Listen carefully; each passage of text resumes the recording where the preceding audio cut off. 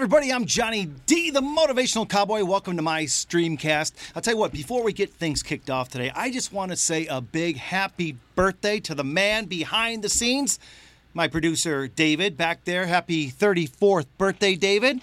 And, you know what, guys, I also want to put a shout out to BarTV28.com. Brad Rowe over there at BarTV28.com. I want to thank you for all the videos you've been doing for me for the last 2 or 3 weeks, man. Thank you so much. Brad, you are amazing. So any of you looking for little promotional videos or maybe a full-blown promotional video, check out BarTV28.com. Now, I also just want to say thank you to our military men and women, the men and women who have died for this country, fought for this country, and the kids getting ready to go into our armed forces. Thank you so much. Also want to put a shout out to all the first responders. You know who you are. I thank you. I love you. I appreciate you. And I think that is just about it, except for my guest. You know that I bring some of the coolest people into the studio with me. And let me tell you, this was a last-minute type deal. This guy travels all over the world. He has worked with bands such as, let's see here, Linkin Park, Stone Temple Pilots, Slash, Myers Kennedy, Judas Priest, Godsmack, Kid Rock, Alice Cooper, Kiss, Puddle of Mud, Bob Seger, Ted Nugent, Scorpions, Megadeth, Motorhead, Eric Clapton, The Beach Boys, ZZ Top, Diana Ross. Man, I can keep going, but I only got a 20-minute show. So please put your hands together for a good friend of mine, Mr. Kevin Tater McCarthy. What is going on, buddy? Hello, Johnny D. How you doing? Man, I am fired up. You know, I was thinking about this. It wasn't long ago, maybe, 8, 9, 10 years ago, we met at a pub crawl. Yes, that's true. We were both in town, Yep. and I think that you were, wherever you were, overseas, working somewhere. But first of all, thank you for being on the podcast. Yeah, no if you problem. can't Thank tell, you I'm for pretty having me. excited, man. So listen, you have traveled all over the world, literally all over the world. Yes. You've been in this business over 30 years. 33. 33 years. Not counting. Not counting at all. But let me ask you, how did it all start? I mean, how does a man that has been in the business for 33 years even get started? Because what I didn't tell everybody, you do sound for big bands. Mm-hmm. Like, you've been on tour with some of the biggest name rock bands out there. All those bands you mentioned. Yeah, plus a whole Plus lot a more. whole I only lot got more. 25 minutes. Plus all the TV shows, all the special events. Oh, yeah. When you look back on it, when you hear somebody say all those bands, Yep. you got to smile inside going, man, I can't even believe it. That's got to be kind of cool. And what you really can't believe is all those checks cashed. Every one of them. Let me ask you, how did it all get started?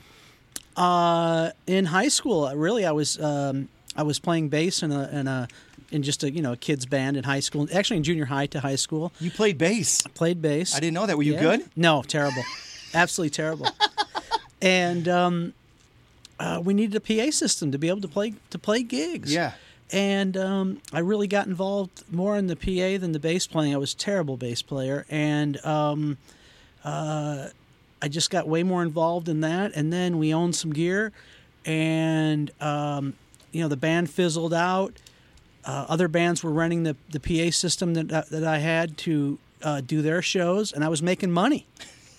So fresh out of high school, bam, I'm making money renting a PA system out, and it just started from there. So did you go to college for this? I did not. It's not that I don't recommend going to college for this. Back then, there was no really schools for it, and there's Yeah. a ton of them now. Well, good. I can't really mention any of them to say they're good or bad. I don't know. Right. And everybody gets their own thing out of learning anyway, out of a good place or a bad place. So there's a ton of places that do it now. But back when I started, there really wasn't any. So it was just hard knocks. So you've always been into music then. So Yeah. So let me ask you this. What was your very first concert? Yeah, very first concert, not that you worked, that Yeah. you've ever been to. Very, very good question. Because and don't try to hack me because I don't use this as my security question. My very first concert was 1975, Elvis Presley Pontiac Silverdome. No kidding. Yeah. What was that like? I can't remember. Were you hooked, or you don't even know? You don't remember? I just remember that he had ripped his pants that night, and he went back and changed his jumpsuit. And that's the one part I remember. And for all these years, when I was talking about it with my sister and my parents, we all thought it was just a ploy for him to take a break for a few minutes. Yeah. But I eventually I worked with a company that did the sound for that show at the Silverdome. Give a little shout out to Claire Global and Sean Clare, and they sent me a whole list of pictures and things that happened at that show and who the crew was, and they verified that no, he really did rip his pants that night. So that is so cool. Yeah. I don't even know where to start. So you played bass, you got into this business, by accident, kind of, right? You kind of fell into it. yeah, I didn't ever think. Even, I was too young and I was making a few bucks a week renting this system out and I was living on that money. And I never thought it would be, take me where it took me, Yeah. Never even imagined. Even to this day, I look back, especially this year, that's all we're doing is looking back because we're not working. I know. So looking back that it's gone this fast and how lucky I am and how blessed I am that I've been able to make a full-time living at this. What was your first big show? Because we're going back 30 years, so that those were big shows back then. I mean, because we didn't have streaming, we didn't have this kind of thing. Yeah, correct. It's way pre-cell phone and pre-internet and all that stuff. I think my first really big show, I was a sound technician on the George Michael Faith Stadium tour. Really? And I think that was, I'm talking about real big show. That was my first stadium experience. Was that pretty cool? Was that like, man, I've made it to the big time? No, because I tell you what, it was so much. It's so much hard work, such long hours, and all you're wanting to do is, even back then when you're young, is to get back to the hotel and just get a few hours sleep because you got to be up early again and do it again. Tater, for everybody that is at home listening, and you're like, wow, I never even knew that there was a sound guy. Because we look at the bands and we're like, oh, people actually put things together. Yeah. Take us through a day of you guys pulling in either that night or the night before or that morning, setting up. Kind of walk us through what a day's like. Days are long. There's a lot of jobs going on. The funny thing is let's say you're going to an arena or your stadium or even your local theater and you go out and you're parking your car and you may drive by, maybe 3 or 4 up to, 20 semis parked out there, and you don't realize that all those semis were unloaded a few hours ago and set up. They don't realize that that's how much gear you bring in. Most people think when you go to a concert, the sound, the lights, the stage, they think that's all supplied and the musicians are walking in with their guitars and their amps, setting them down and let's rock. That's not the way it rolls. When you pass all those, when you're going to an arena show and you pass all those 23 semis parked out in the streets for you to park your car next to, they were there at 6 a.m. unloading those things one after another and setting up that gear. So most people don't know that, and that's what really happens. And behind the scenes, an arena tour, you're starting at somewhere between 6 and 7 in the morning. They're hanging the chain motors up for you to hang everything from the ceiling. The riggers are starting that early, and lighting people coming in, set carps, production people. There's a whole host of jobs that people are doing. Yeah. And they all have to fall into a certain order. Everybody's job depends on another person's job to get done, so then you can start. And hopefully you get done in time, and then you do a show, and then the show's usually over at 10:30, 11.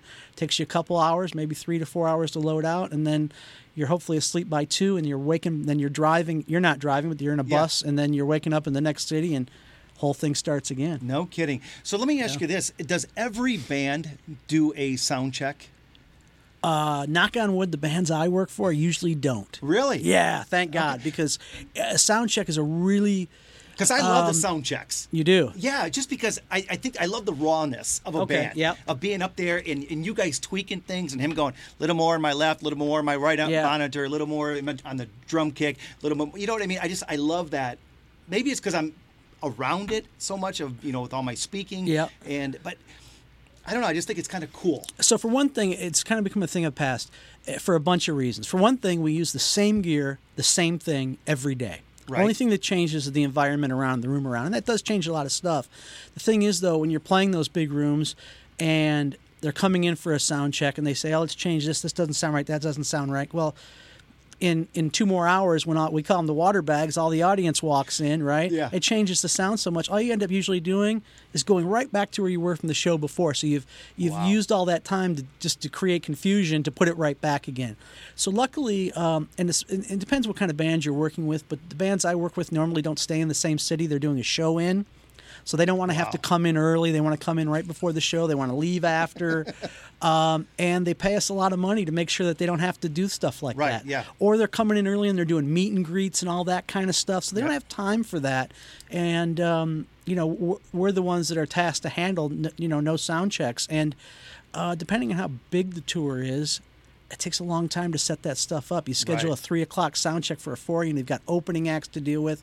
They've really, in my world of mainly hard rock bands, it's become a thing of the past. So let me ask you this: do you physically, because of who you are and you are at such a high level, do you actually still set up and tear down and like do all that, or do you kind of walk in like the band a couple hours beforehand No, and say, no. Okay, guys, we're going to tweak this a little No, bit? I wish that we call that white gloving, and that doesn't really happen. I do have an assistant that's been with me for years, Paul White, and he does mainly the I'll call it the heavy lifting stuff, but not really lifting stuff, but heavy lifting stuff. But I always set up my own mixing console, my own area where I work. I lay all my cables. I do all my stuff. And there's a lot of stuff that has to be done with, we use a lot of wireless, a lot of RF wireless coordination, which falls on my plate. Has to be done during the day and all that kind of stuff. So, no, I can't just walk in and mix. Unfortunately, that job has kind of gone away. What's your favorite part about doing your job? Is it the actual show? Is it the setting up?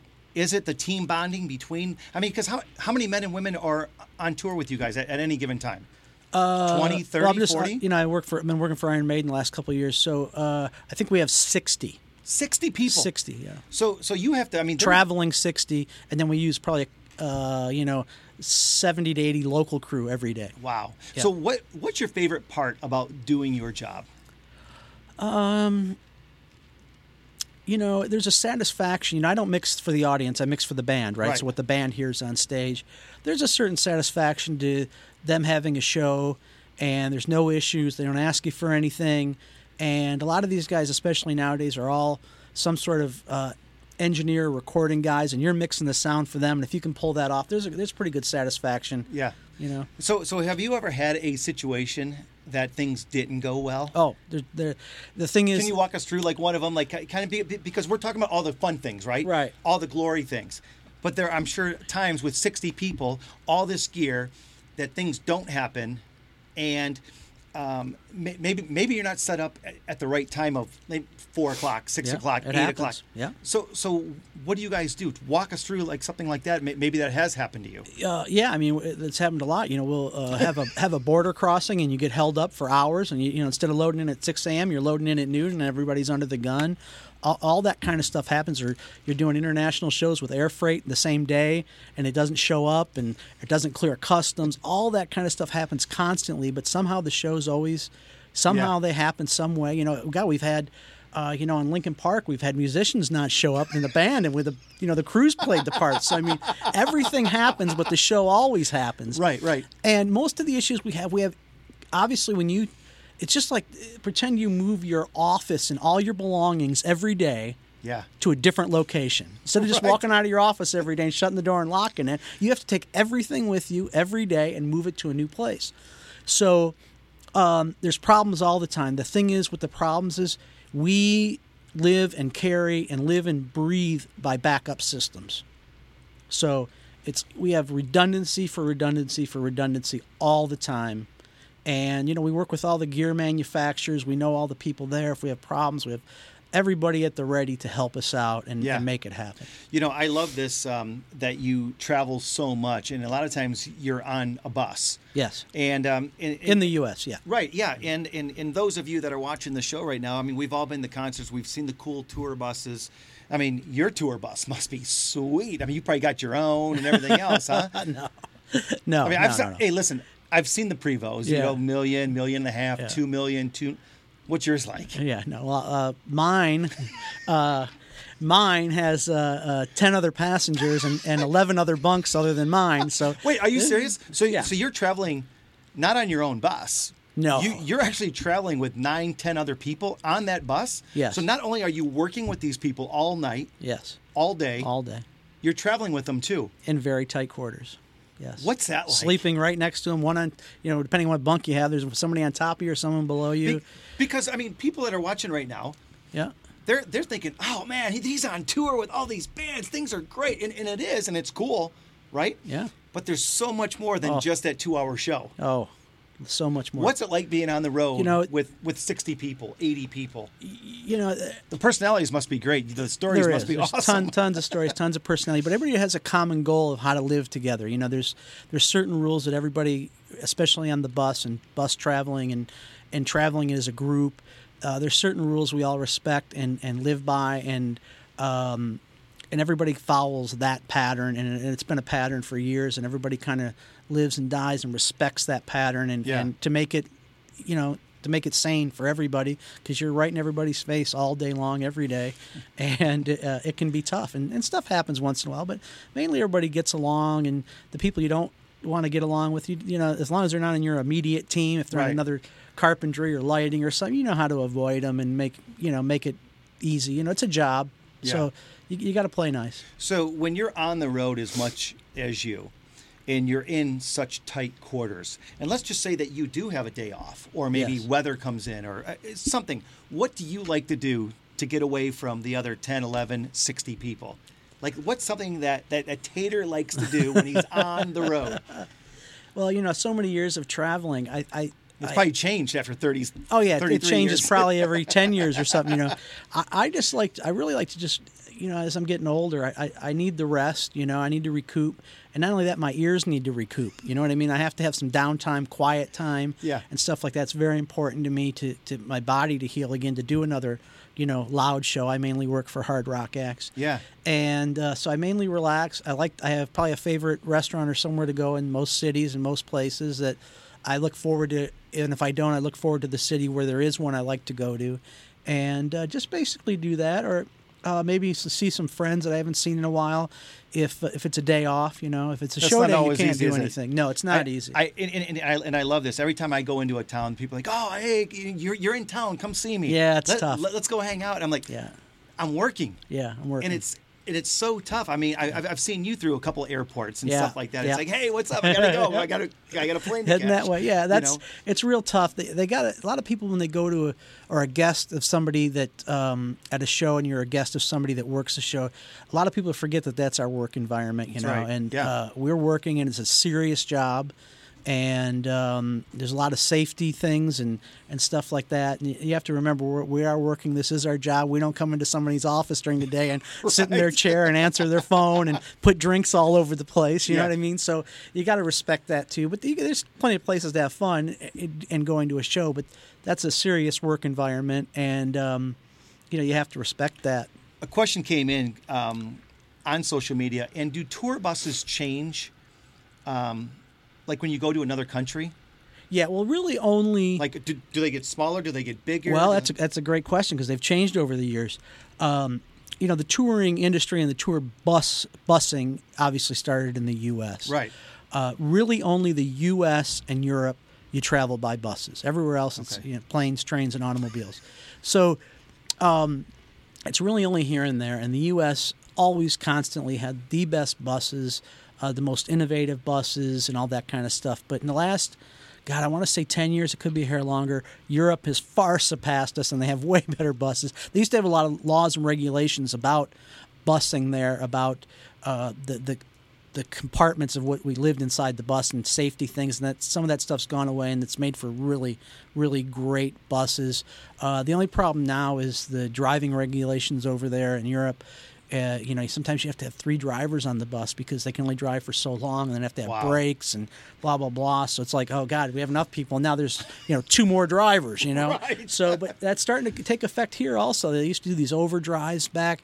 These guys used to drive for 24 hours straight, and that's all gone now. Yeah. So, and thank God, it's a lot safer. But, the buses in Europe have slowly over the years taken hold. They've gotten a lot better. The designs are great. And Jorg Philip from Beat the Street, who the buses we mainly use over there, he's done such a great job at making them great for the crew. So another question, and your shows last anywhere from 2, 3, 4 hours, right? Usually. A rock show, well, the total show, yeah, but the headline act is usually right about 2 hours. Now, do you do sound for the other acts as well? No. Okay. No. So let me ask you this. Kind of a funny question, but after I thought about it, when this person wrote it to me, I'm like, yeah, this is a great question. So you're there for 2, 3 hours doing the shows. Yep. Are there certain things that you do not eat anymore because of the fact that you cannot just leave and go to the bathroom?